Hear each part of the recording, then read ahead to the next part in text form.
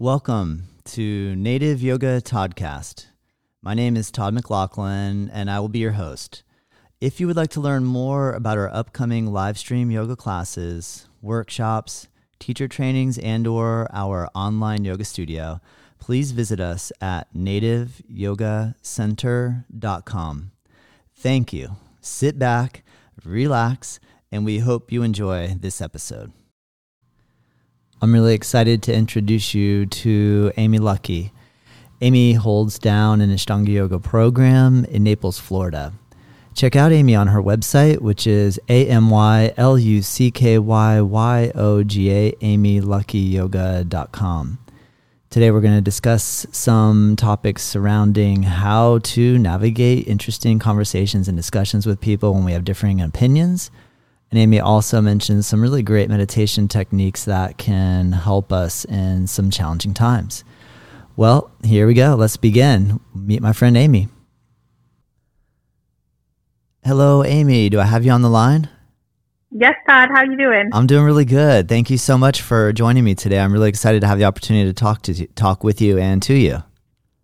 Thank you. Thank you for having me. I know that you're over in Naples. How are things going for you over there?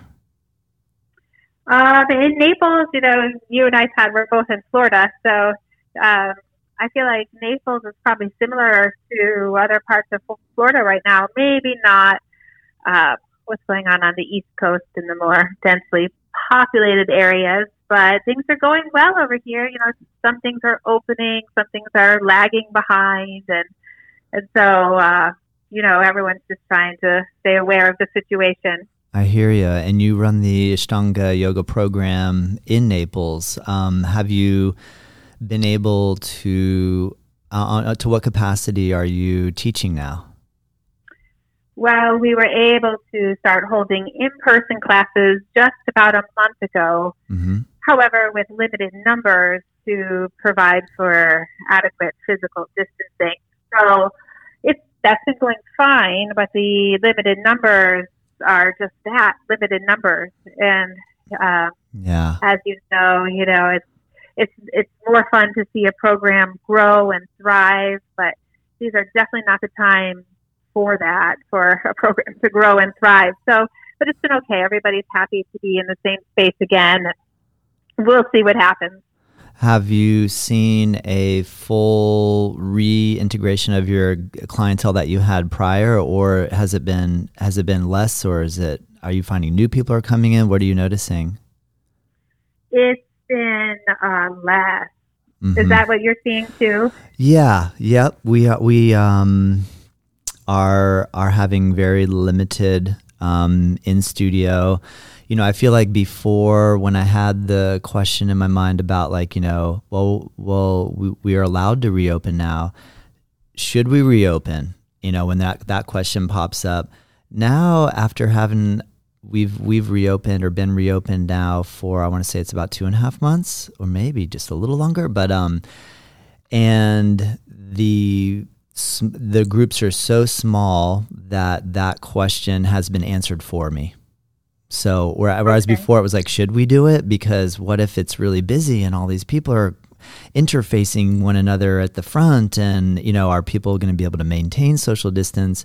I'm finding that the situation is just that not a lot of people are coming in. So and so it's kind of taking care of itself in that respect. The groups are staying really small. I feel like the interaction process that is happening is very beneficial and very everybody is appreciating the communication aspect and being able to see each other, that sort of thing. But we're still really, I'm not doing any getting near anybody, not doing any hands-on assisting, wearing face masks when people come in, but where we're located, where people are allowed to take them off as long as we keep 6 feet apart from everybody. So and then we have a Remy Halo air filtration system in our HVAC unit, which helps to clean air and surface.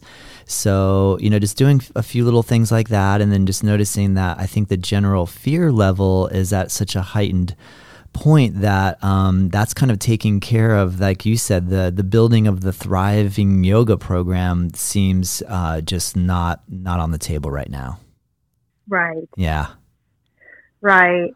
And, what I'm finding, I don't know if this is the same for you, Todd, is that, of course there's people who are hesitant to come back, which is fine and completely understandable because they're unsure of the space and the physical distancing.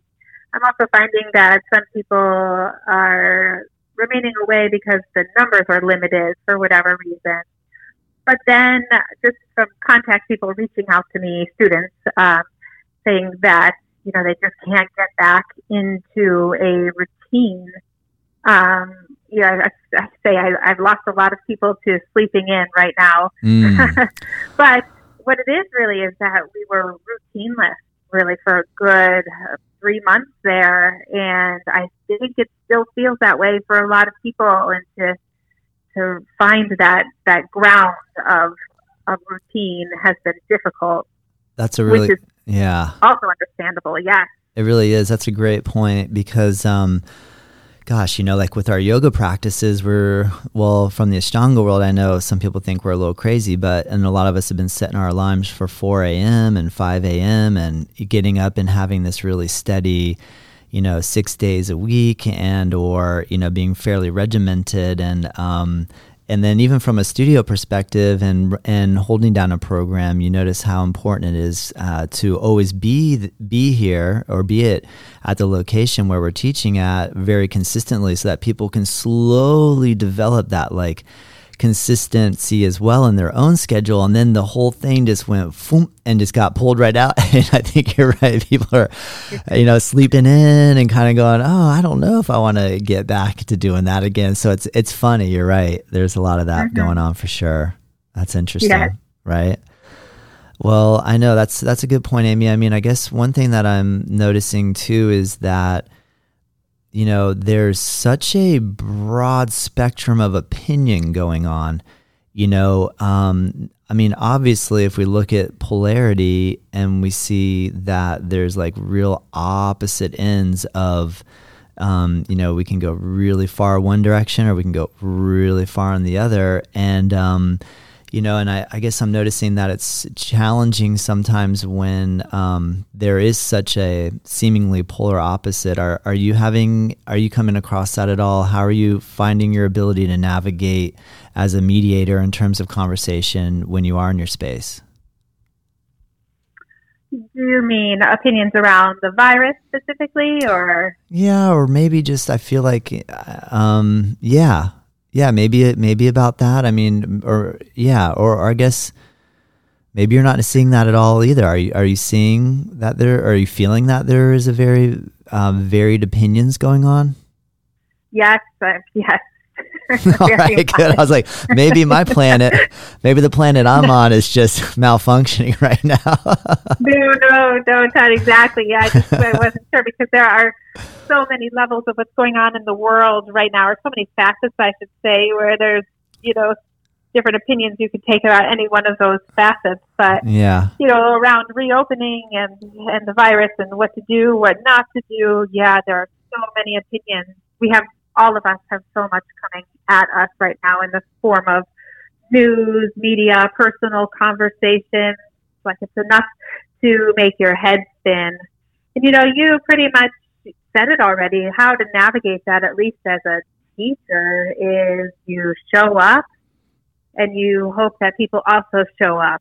And so, as long as, we're able to remain open without any issues, that's just what I'm going to show up for. Definitely with no answers, but here I am. And, if people come in, there's their yoga mat, so I think it'll start to piece together again. But right now, you're right. It's quite a lot out there.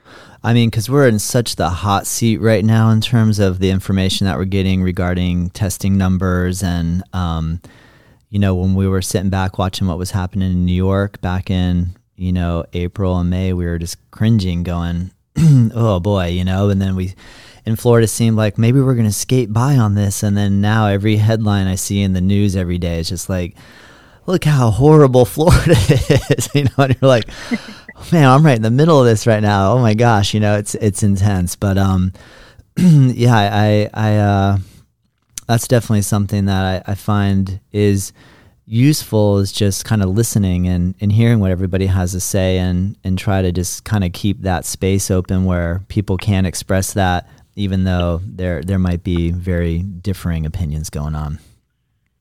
Definitely. And I do find that opinions are something that really start to gather and condense when the future is uncertain. And right now it certainly is.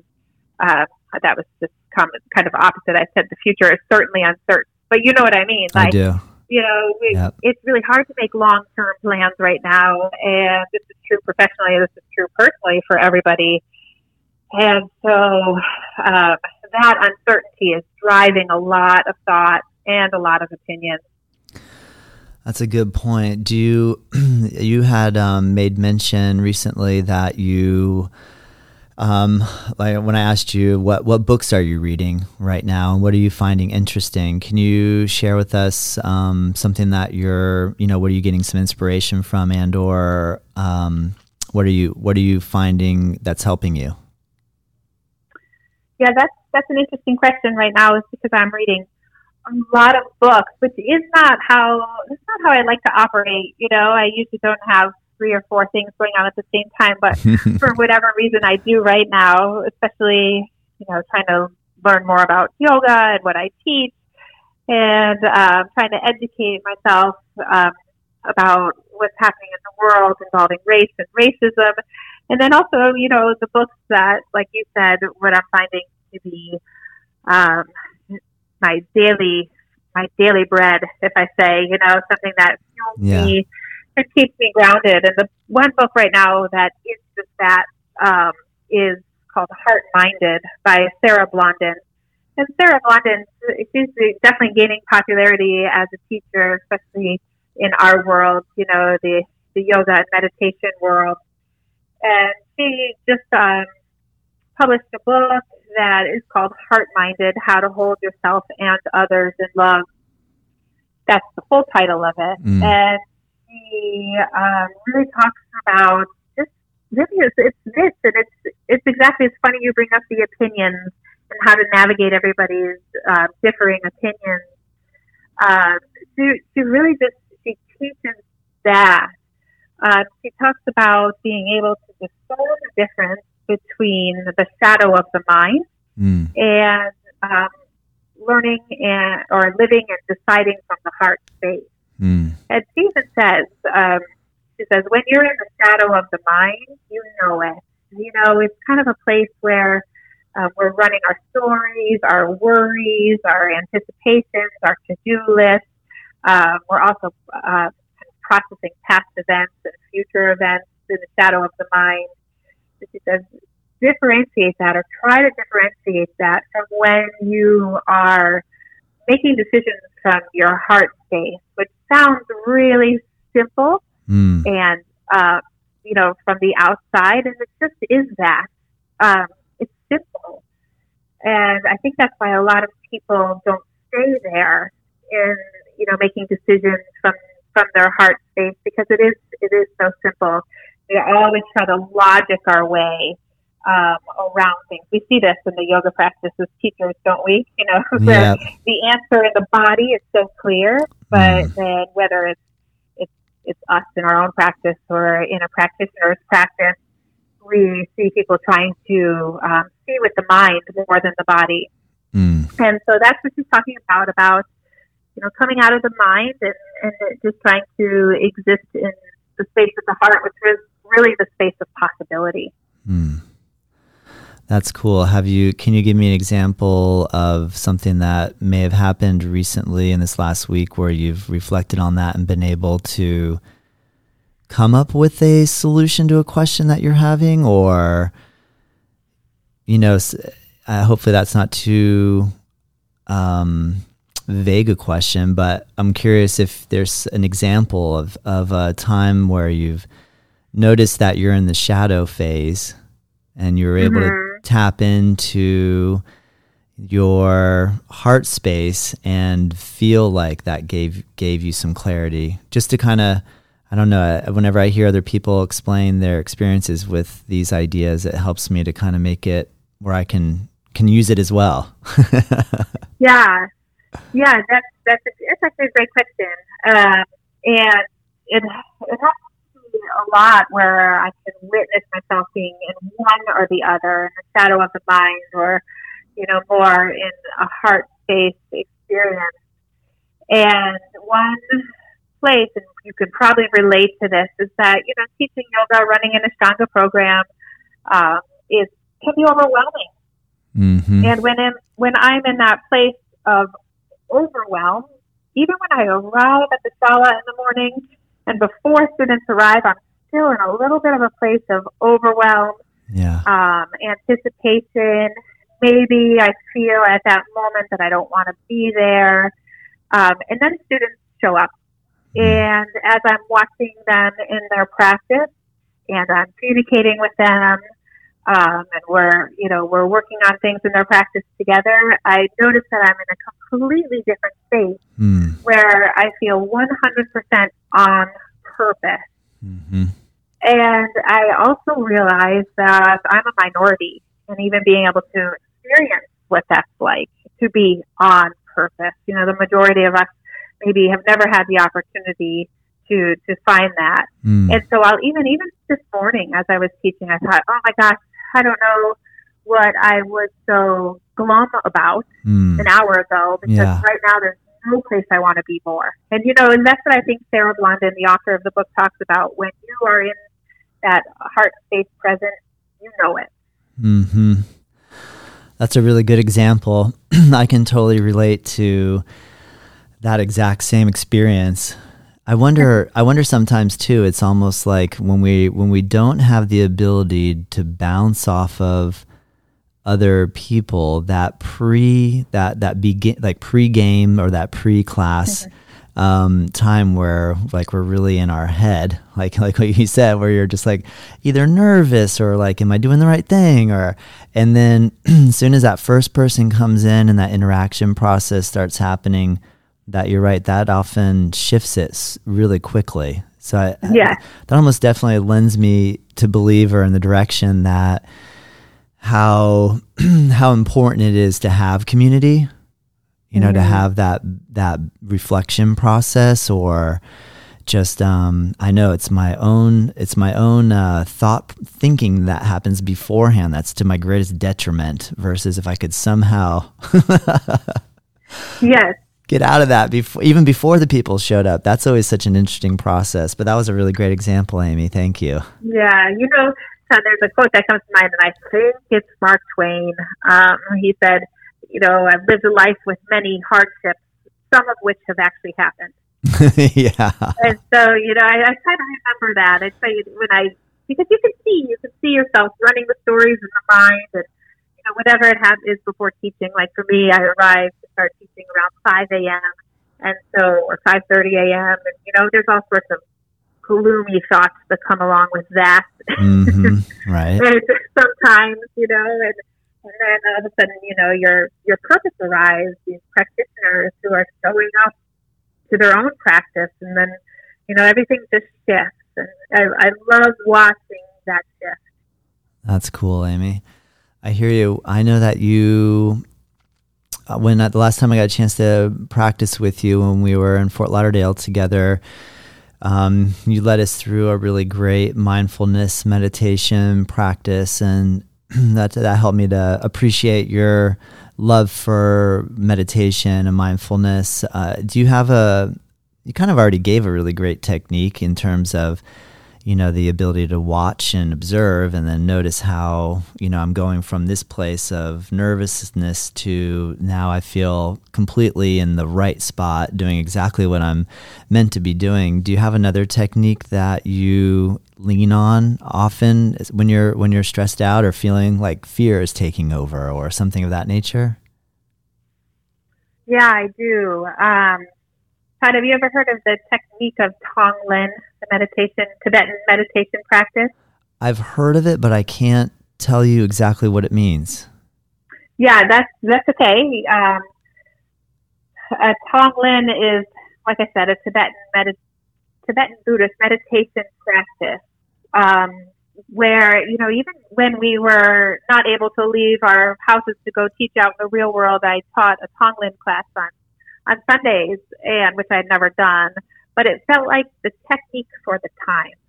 And what Tonglen is to, sit in meditation, and it's often done guided, but doesn't have to be, and to kind of think about like your problem of the moment or your big problem of the day, and to sit in it and feel the sensation of it.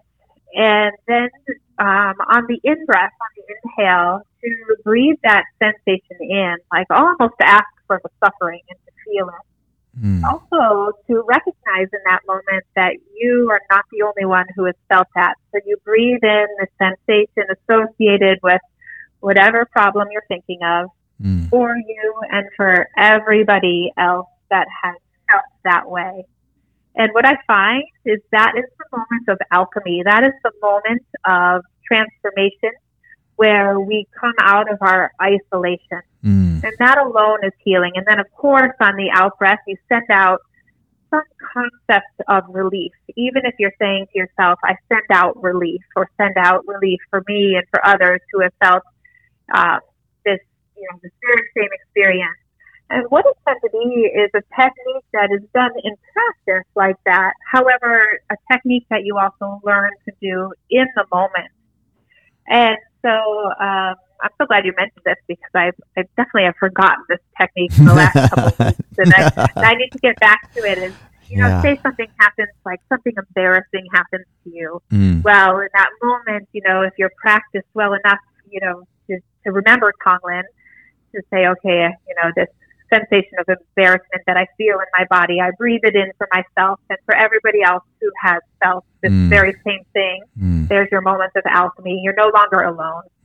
And then you exhale, relief or whatever it is, space around that sensation. And I love that technique. It's like I said, it's a space creator, and it brings you out of your isolation. That's awesome, Amy. That's a really good one too. I appreciate you sharing that one. That's great. While you were talking to it made me think, it reminded me that just recently you and Greg did I think a Zoom meeting that you had organized. And did you guys discuss a book, Radical Dharma? Or was that what the focus of the discussion was? Yes, that's correct. I did not get a chance to join, but could you give us a brief synopsis of what you felt came out of you guys gathering together?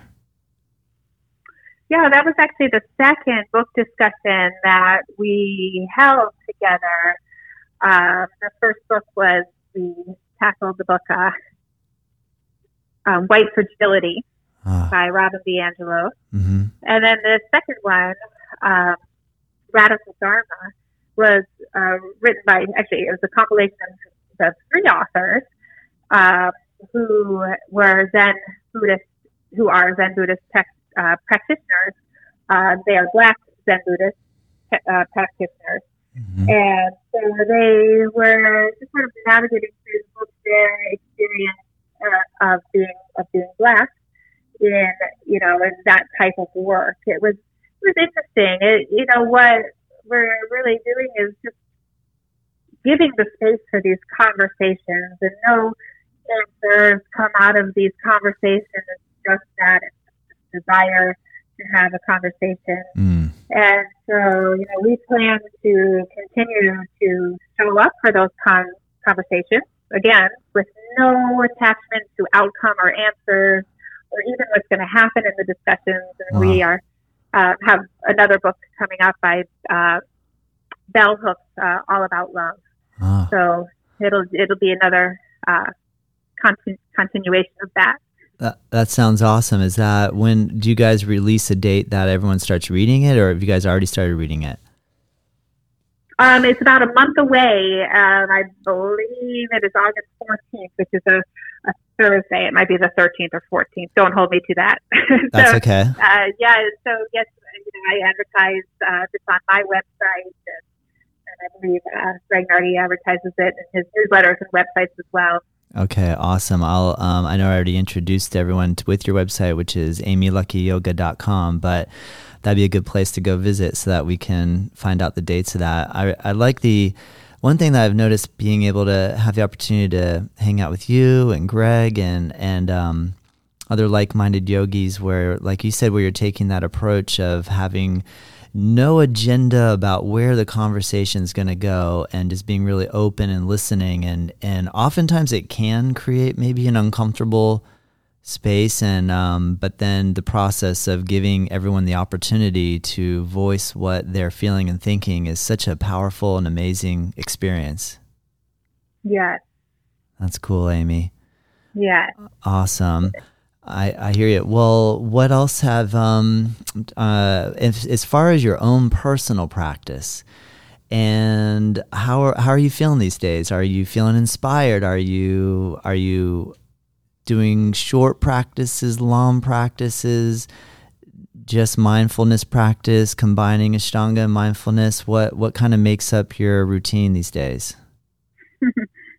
Yes, again, I definitely fall into the category of people that feel routine-less, only because my schedule keeps changing. Yeah. I've gone back to teaching, and I teach really early, so that's shifted some things.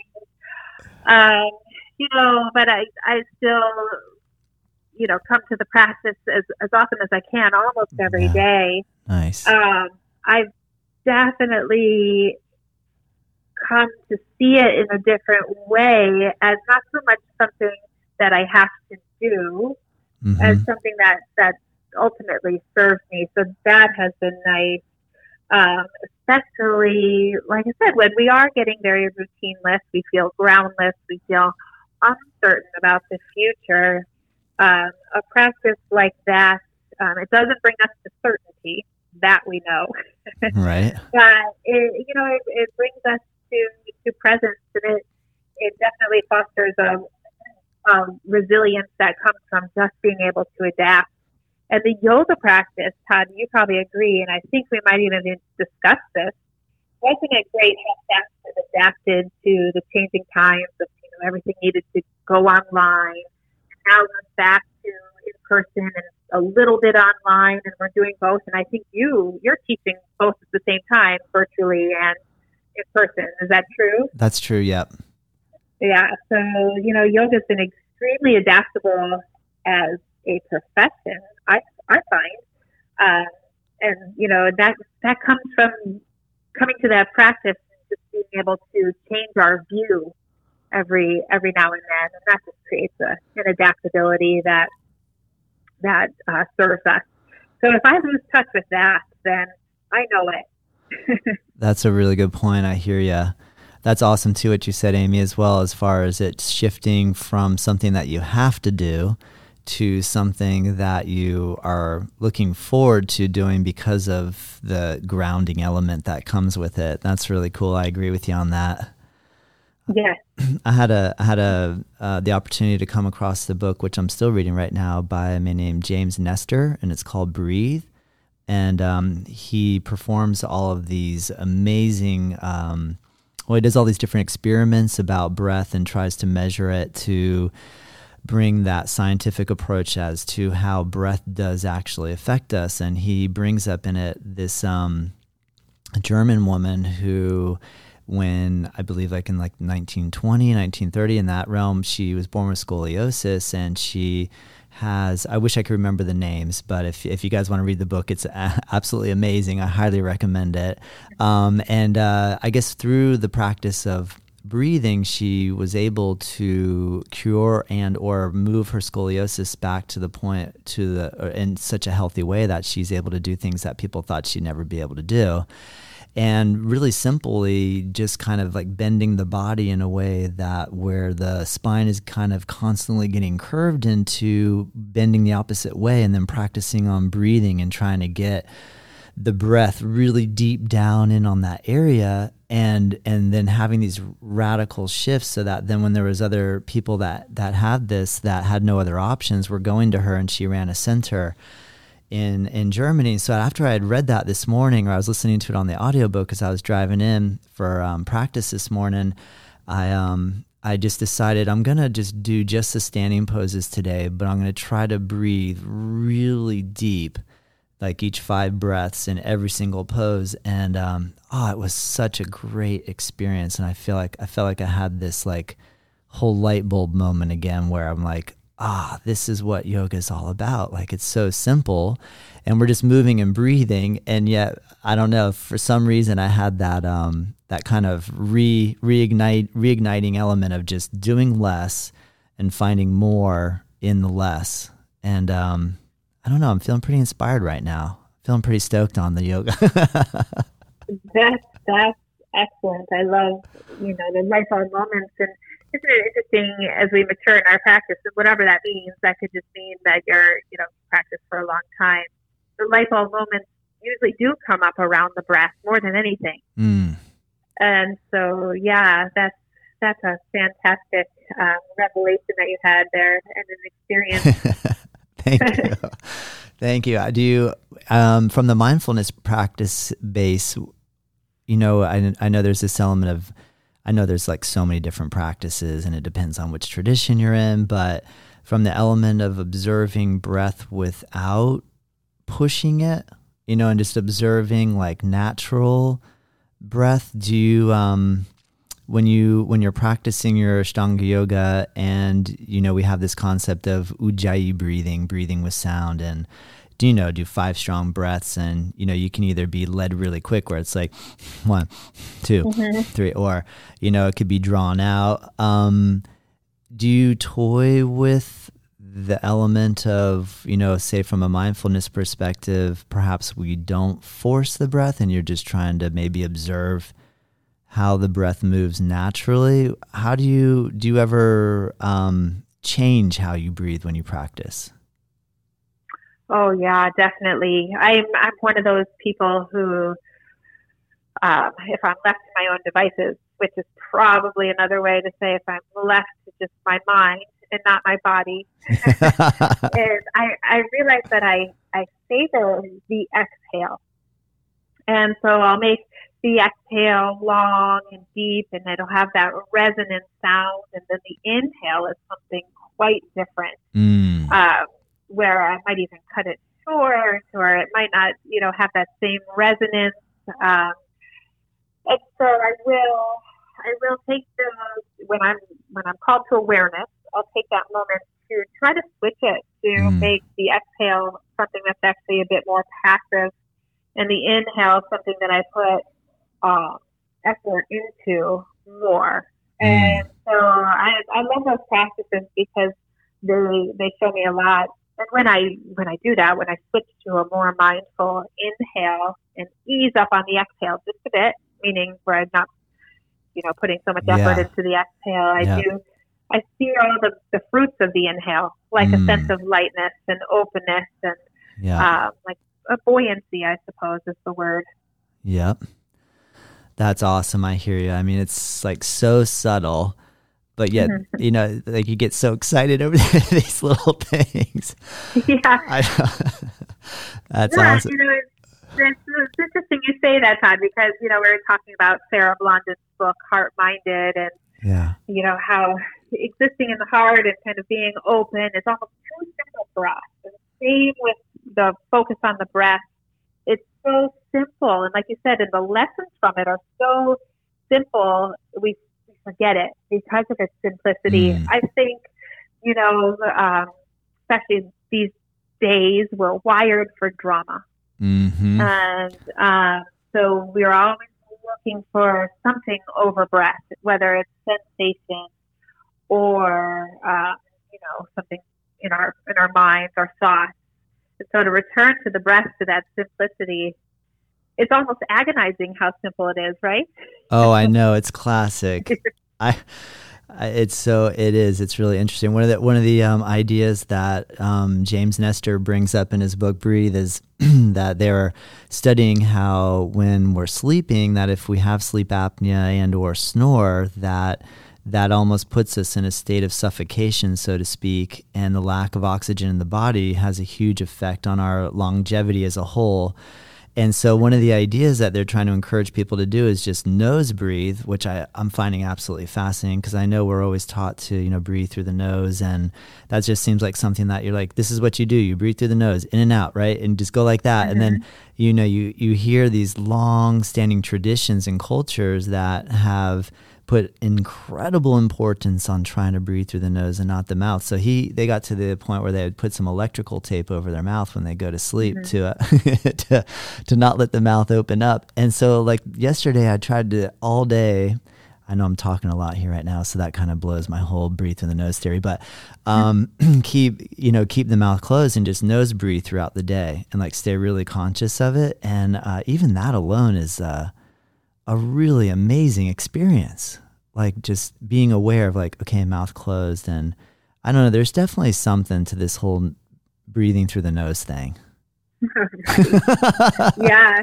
I had a friend. I used to run 200-hour teacher training, and I had a friend at that time who was also doing the training, which was wonderful. And she was a friend who had cancer. And she found herself, after the teacher training ended, in the hospital quite a bit. But she was this like lovely, curious mind as well. And when she was hooked up to the heart rate monitor and the blood pressure machine, because of what she had learned in teacher training about the importance of breathing through the nose, when the nurse and the doctor would step out of the room, she would play with it. She would spend about 5 minutes breathing through the nose, and then once her nervous system was calm, she watched her heart rate, her blood pressure. She would switch to entirely mouth breathing, and she just saw the heart rate rise, the blood pressure increase, and she said, "Wow, that's really something."